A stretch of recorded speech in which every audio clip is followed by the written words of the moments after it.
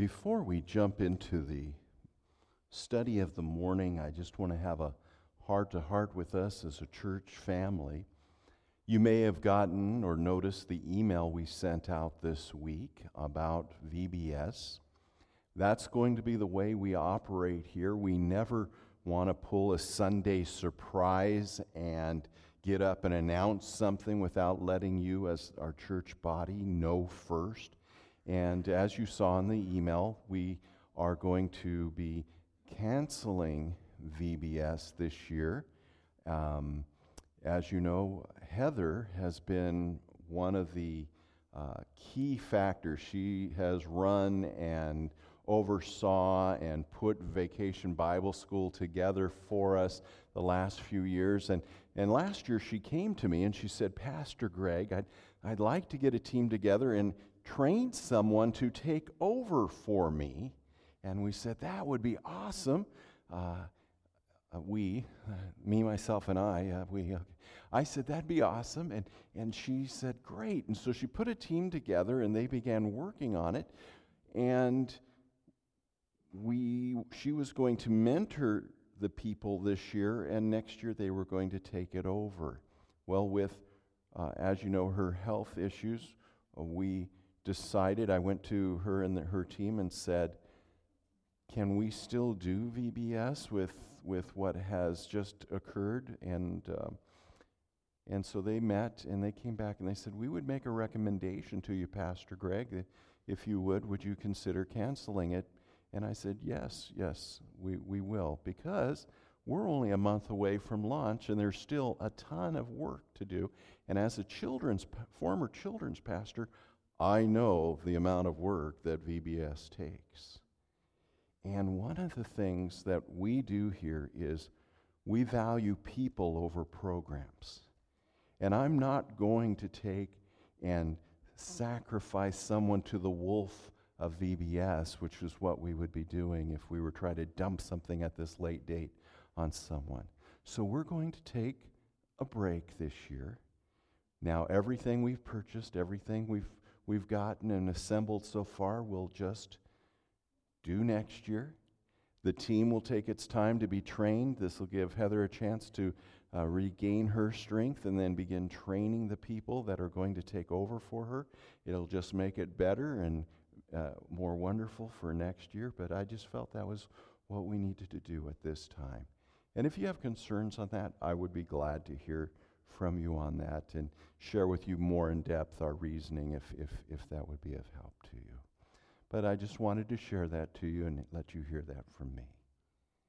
Now, you might remember it was all over the television. It was a very striking picture.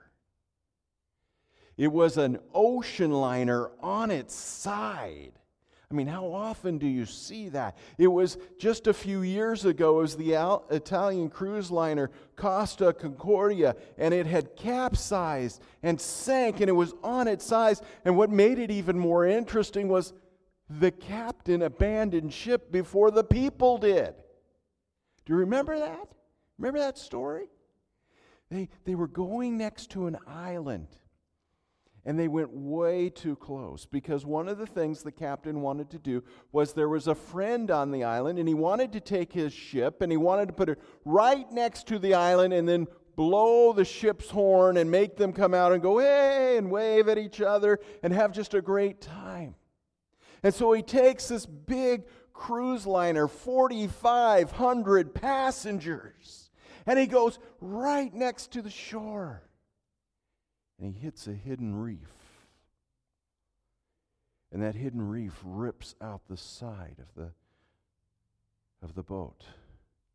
The boat begins to fill with water. It begins to list to one side. Pretty soon it's going over to one side. The captain tells the crew to tell the people, oh, no, we got this under control. There's no problem. And they don't tell the Coast Guard. You know how the Coast Guard found out? The passengers called. Not the captain, not the crew. And the captain realized his mistake so bad, and instead of maritime law, which says he has to be the last man off the ship, he changed his clothes, put on civilian clothes, and snuck off with the passengers. Tragedy. Self-serving. He was tried in a court of law for the 32 people who died that day, all because he wanted to blow the horn for a friend. All because he wanted to hide from his mistake. You say, Pastor, why are you starting with such a morbid story? Because that's where Jude starts with us this morning. If you have your Bibles, turn with me back to the book of Jude, and you're going to look back with us to verse 12. Jude is talking about the false teachers. He's talking about those who are trying to steal their faith. He's talking about those who want to destroy them. And he uses a very similar word. Notice what he says. These are hidden reefs at your love feasts. Now, some of your Bibles may have translated it blemishes. But it literally means hidden reefs or underwater rocks. The rocks that would rip up and destroy a boat. Paul talks about this in the book of 1st and 2nd Timothy when he talks about how there are people whose faith have been shipwrecked. Faith who's been destroyed. And so Jude's warning here, these false teachers are out to destroy your faith. But notice how they do it. They're not overt. They're not people who come out and say, hey, hi, Bill, I want to destroy your faith today. Can I talk with you? They don't do it that way. They're hidden. They're sneaky. And so they do it in the place that should have been the safest. In the middle of the church. They do it in the middle of the love feast. You see, the early church did communion a little bit different than we do communion. Now, you say, how did they do it different? Well, they always started it with a potluck. They always had a big feast first. All in favor of restarting that, say, no, yeah, they had amen. Yeah, this big feast first. Why? Because it was to tell the world that they were one in Jesus Christ. It didn't matter the color of your skin. It didn't matter whether you were slave or free. It didn't matter whether you are rich or poor. The early church shouted, by these love feasts, we are one in Jesus Christ. And so they would gather. And in those days, there was a big gap between the rich and the poor. There wasn't really much of a middle class. And so for many of the poor, these love feasts would be the one great meal they would get a week. And the rich would come and they would bring from their bounty. The poor would come and they'd bring from their meager supplies, but it didn't matter. They would put it all at the table and they would sit and they would eat together. And the world would look on and say, that's what it means to be one in Jesus Christ. And then after they would eat, those who had been baptized would take communion. You said, what? Yeah, we do a little different. We don't require that you be baptized. But in the early church, they would require that you would be baptized before you took communion. Because baptism is a symbol of belonging to the body of Christ. It is the symbol of the new covenant. And so what they would do is they would have you be baptized. But you see, they didn't wait. If I made a decision, you know, if Steve came up to me and said, Greg, I want to accept Jesus Christ today, I'd say, great. Okay, now that you accept Him, you're ready to get baptized. And it was like, boom, boom. They would do it. They had to be baptized immediately, declaring to the world that they are followers of Jesus Christ. In fact, that was the testimony. The testimony was their baptism. You know what? Next month, we're going to have a baptism. We're going to go down to the park. We're going to get into that nice cold water with fish that like to bite your toes. And we're going to get, we're going to get in that water. And we've already got 9 people signed up for baptism. Would you like to make it 10? Would you like to make it 11? If you've never been baptized, I'd encourage you, join us next month. Come talk with me about it. We would love for you to stand with your brothers and sisters and say, I am a follower of Jesus Christ and I want the world to know. And so they would have communion together after, and so they would do that. But these false teachers have crept in. And they start whispering. They start going, why are you sharing with the poor? Why are you sharing with those people who don't look like you? Why are you sharing with slaves? Why are you doing this? You should keep this for yourself. You should keep this for your favored few.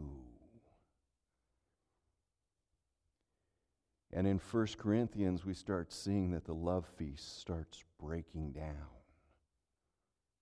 The love feast becomes a war zone. In one corner, you have a group of wealthy people, and they're eating to excess, and they are getting drunk even. And over here, there's some people who are eating scraps or have nothing, and all they can do is look and watch as a group over there is eating in front of them and rubbing it in their face that they can't eat because they have nothing. And these false teachers are walking back and forth to the tables of plenty. And notice what it says. They're shepherds who feed themselves. You see, not only are they stirring up dissension, but they show their true heart. They're all about themselves. I want you to get this. A shepherd's job is not to feed himself. You see, this is a almost sarcastic comment. A good shepherd feeds the sheep. A good shepherd makes sure the sheep are taken care of. A good shepherd's about the flock. A good shepherd doesn't walk around and take the tastiest morsels for themselves. That's not what they do. And Jude's saying, watch out, these false teachers, you want to know who they are? They're the ones who navigate where you're supposed to be safe, and you want to know what's going to reveal them? They're going to be all about themselves. They're all going to want what they want for themselves. In fact, the love feasts got so bad that by the 2nd century, the church abandoned them.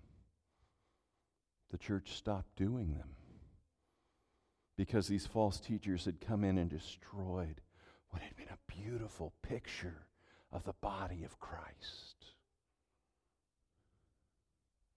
Notice what else it says here. They are clouds without rain, blown about by the wind. What an amazing picture. Now, how many of you are born and bred Minnesotans? All right. Here's the thing, you born and bred Minnesotans. You don't know what a drought looks like. Don't tell me, well, you know, some years we've only gotten 20 inches of rain. You don't know what a drought looks like. I'm from California. I'm from the Central Valley, which is desert. I know what a drought looks like. And I know what it's like when you watch the clouds blow in and you're hoping that they have rain in them. And you look up and you start praying, Lord, could those have rain? The ground is parched, it's broken, the crops are dying. Lord, could that be rain? And you watch them blow on by. It's a destroyer of hope. What he's saying here is a false teacher destroys your hope. A false teacher destroys your belief. They're like empty clouds. They promise, but they don't deliver. And notice they're blown along by the wind. They have no anchor. They have no purpose. They just blow around. This is also a secondary picture here. In Jewish culture, there was a belief system that these were also the picture of the spirits. In other words, they were empty clouds from the land of the spirits, of evil spirits. That there is no hope in them. That just as the demonic would want to destroy, these false teachers are blown around by those demonic spirits, giving only empty promises of the pit. And then he goes on. He says, they're like autumn trees without fruit and uprooted, twice dead. Don't you love Minnesota in the fall? Growing up in California, it was great. Fruit stands, food stands. But you know the one fruit they can't do? Apples. They just don't have the right climate for apples.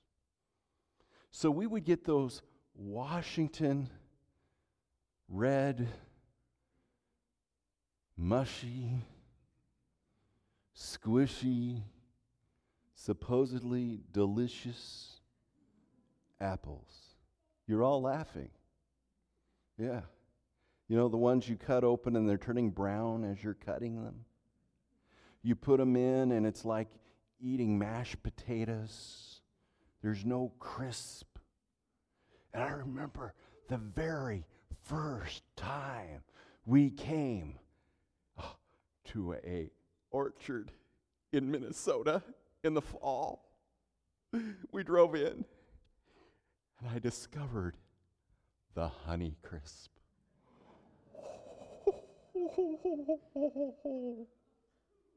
Oh my goodness. Off the tree. Oh, and they go, oh, you don't want that one. That one's the second. What do you mean it's the second? Well, it's a little small. I don't care. I'll love it and keep it. It's mine. You know? And then those zingers and the zestars. And then I found out the U of M has created like 39 different kinds of apples. Oh! Once you eat one of those off the trees, you never go back to Red Delicious, I'll tell you that. Why? Because it's good. But occasionally you'd walk through those orchards and you'll find a tree that's empty. I remember talking to Mr. Deerdorf. He owned the orchard. Mr. Deerdorf, I said, that tree's empty. He goes, oh, yeah, that one got a disease. It got something. It's dying, so it had no fruit this year. But we'll fix it. We'll fix it. It'll come back next year. It'll have fruit. But notice what he's saying. Notice what Jude says. Twice dead. Not only does it not have fruit, but it's uprooted. Now, for my non-farming friends, I want to, those of you who grew up in the city, I want to explain this to you. If the tree don't have its roots in the ground, it's dead. Okay? We got that? That's farming 101. If it's not in the ground, it's dead. And you know what it means if it's dead? There's no future. Not only can they not deliver now, they're never going to deliver in the future. Their false teaching will never deliver in the future. They may promise, but look at their roots. They're on the wrong place. They're twice dead. Many times the message of a false teacher not only kills the spirit, not only kills the hope, but it kills your faith. Twice dead. Twice dead. Then it goes on. They are wild waves of the sea foaming up their shame. I said, what does that mean, Pastor Craig? Minnesota is very blessed here. We have so many lakes. What is it? 12,849 or something like that. In California, we had man-made lakes. You know the difference between a Minnesota lake and a man-made lake? Man-made lakes are dirty. Because, they just put a dam up, and what was ever there was there, and it's dirty. And so you look in the water and it's green. You can't see anything. But you want to know what's in your lake? When the wind starts whipping it. And it starts whipping it, and it starts making it foam, and it starts getting the waves in the lake going and going. It reaches down and pulls what's ever on the bottom and pulls it up to the top. And that's when you get to see all the trash. That's when you get to see all the crud, all the yuck.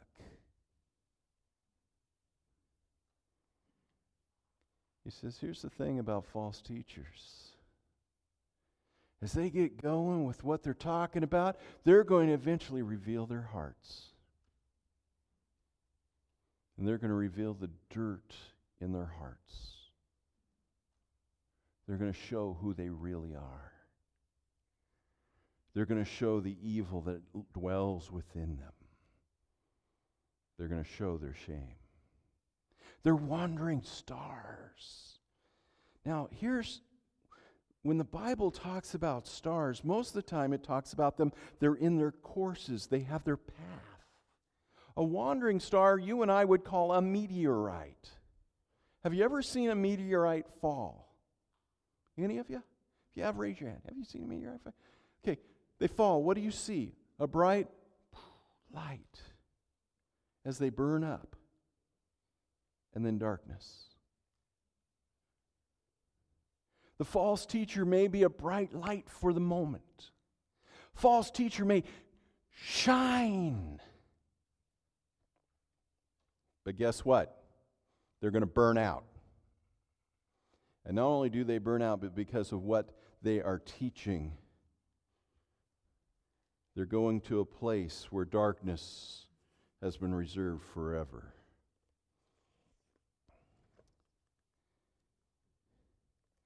Notice the pictures here. The hidden reef speaks of the danger of the false teacher.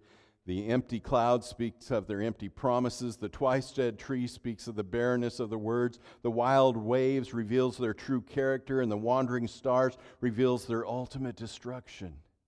And notice how this is such a contrast to our Jesus. Where the false teacher is the hidden rock of destruction, Jesus is our rock of salvation. Where the false teacher is a barren cloud, Jesus will come in the clouds again to refresh His people and return them. Where the tree of the false teacher is dead, forth his fruit in its season. Instead of the wild and churning waves that bring up the shame, Jesus leads us beside the still water. He calms the seas. He walks on the seas, and the seas he is the master of. Instead of the darkness of the wandering star, Jesus is our bright. This is a loss when we trade the truth of the Scriptures, the truth of God, for the sweet sounds of the false teacher. Look at verse 14. Enoch, the seventh from Adam, prophesied about them. See, the Lord is coming with thousands upon thousands of his holy ones, to judge everyone and convict them of all ungodly acts that they have committed in their ungodliness, and of all the defiant words. These people are grumblers and fault finders. They follow on their own evil desires. They boast about themselves and flatter others for their own advantage. Jude brings us to another strange section. But this was a very well-known section in its day. We find this Enoch, this is the Enoch, a godly man, that he didn't die. He just, one day he was on earth, the next day he was with God. There was no death. There was a book written later called the Book of Enoch. We call it a pseudepigrapha. That means a false writing or a false named writing, because he didn't write it. But there was a quotation that was given for him, and this is the quotation. And while this quotation is considered Scripture because we find it in the book of Jude, we do not consider the book of Enoch Scripture. But I want you to see something here. This is a prophecy about the second coming of Jesus Christ. Jesus is returning. Notice it says he's turning with the thousands upon thousands of his holy ones. These are his angels. These are the redeemed who are with him. And he comes to execute something. He comes to execute his judgment. Now notice there's a word there. It says he is coming. Most of your translations may say he came.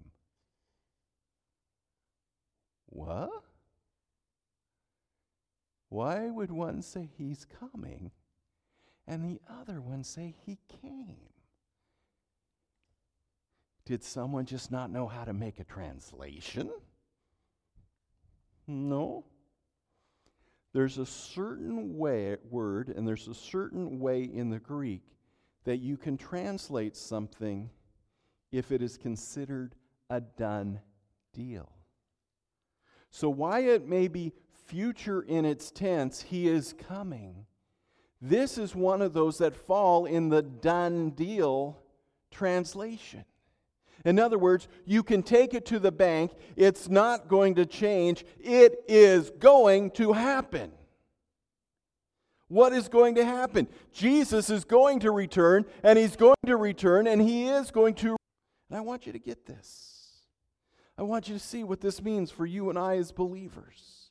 We can take complete assurance that this is absolutely certain. It will happen. It cannot be changed in any way. That for you and I as believers, Jesus is coming back. And when he comes, it is written in stone and it will happen. And secondly, when he comes, he will bring justice. We live in a world today where everyone is going, there's so much injustice around us. But when Jesus comes, friends, there's nowhere for the guilty to hide. Because he's bringing perfect judgment of God. There's no slick lawyer that's going to get them off. When he comes again, get this, only the guilty will be innocent. God knows everything. So there will never be an innocent man or an innocent woman judged wrongly. There will never be a false conviction. There will never be a horrible decision that will cause people to take to the streets and protest. For all of God's decisions will be right and just and revealing. And it says that he will come and he will judge. And notice what he judges. He will judge the ungodly for all their deeds of ungodliness. He will judge them for the things that they have spoken. He will judge them for what they have done. And then he goes back and he continues this picture of the false teachers, that they are grumblers. The word here is murmur. It's the same word in the Old Testament as God used to describe the Israelites.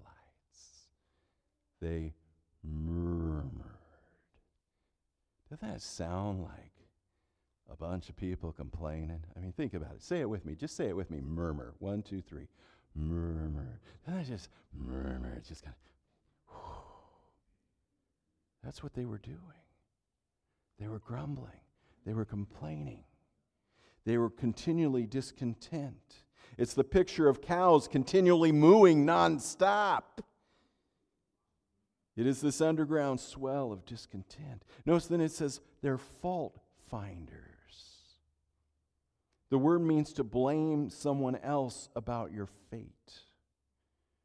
They were people who blamed God for their fate or lot in life. They were never satisfied with God. They were never happy. They never knew peace. They never knew contentment. If something was wrong in their life, it was always someone else's fault. Do you see the progression? Cain didn't like God's decision about his sacrifice, so he blamed Abel. Korah didn't like God's choice in leadership, so he blamed Moses. Balaam didn't like God's plan, so he blamed the donkey. The fallen angels didn't like their role in the world and the leadership of God, so they blamed and followed Satan. Israel in the promised land and Sodom and Gomorrah, with God's plan for humanity, all murmured, all found fault, all went to God and ended up with their own destruction. Notice next it says all followed their own evil desires. They can't help it. It's a habit. It's who they are. It's the idea that it's a rut that they've put in the ground. They have walked it so often they keep digging a deeper and deeper rut that they cannot get out of. And so they follow what's right in their own eyes. Notice that also they boast about themselves.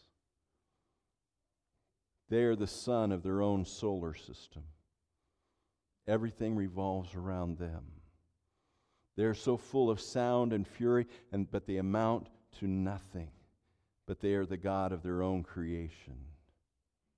Notice that they manipulate. They manipulate people with their words to get what they want. Their words sound good on the surface, but when you look deeper, the arrogance and the self-worship drips from it. I recently was sent an article from someone in our church family who asked me to help them walk through it. And this article compares spirituality to religion. And the surface read makes it compelling, but when you dig deeper and you replace the word religion with a deep, life-giving relationship with Jesus Christ, it begins to fall apart. It begins to crumble, and it begins to seem petty when it's compared to the magnificence of God and His love for us. And many of the attacks on our faith are impressive and powerful, but when we take the time to truly look, we often see the arrogance of the writer as they stand and shake their fist at Almighty God. Hear me clearly, believer. God has no problem with you if you have a heartfelt question. God loves you to come to Him. God has no problem if you come and say, I'm struggling, Father. He honors your pure heart that seeks Him. The pure heart that says, I don't understand, I don't get it, I'm confused.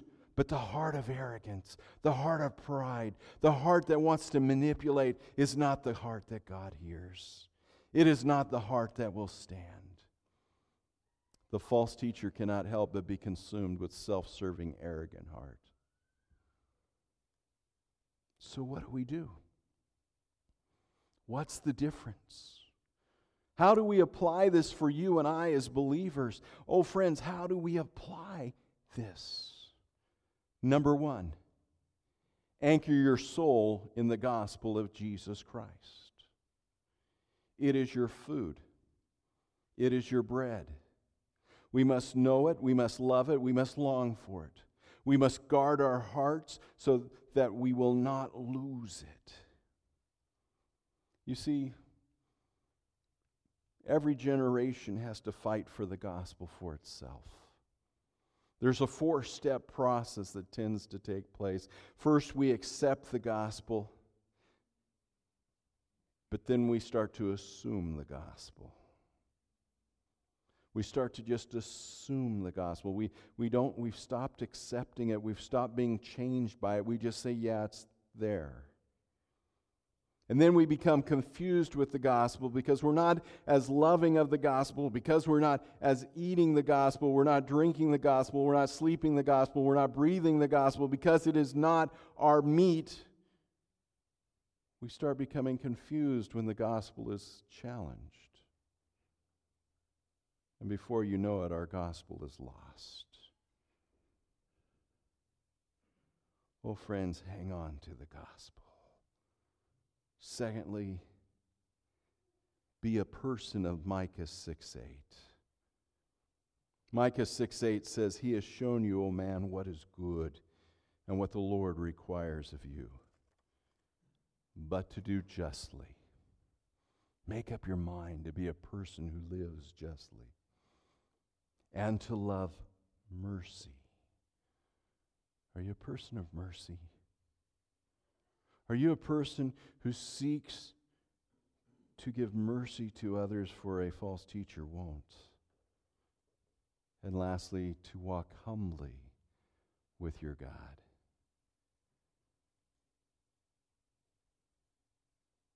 Do you walk humbly with God? As we look at the characteristics of the false teacher, we need to look at our own hearts. Do I promise things and not deliver? Am I filled with self-serving arrogance? Am I a person who can't take responsibility for my lot in life? Am I always blaming others? Am I manipulative? Or am I a person who walks humbly with my God?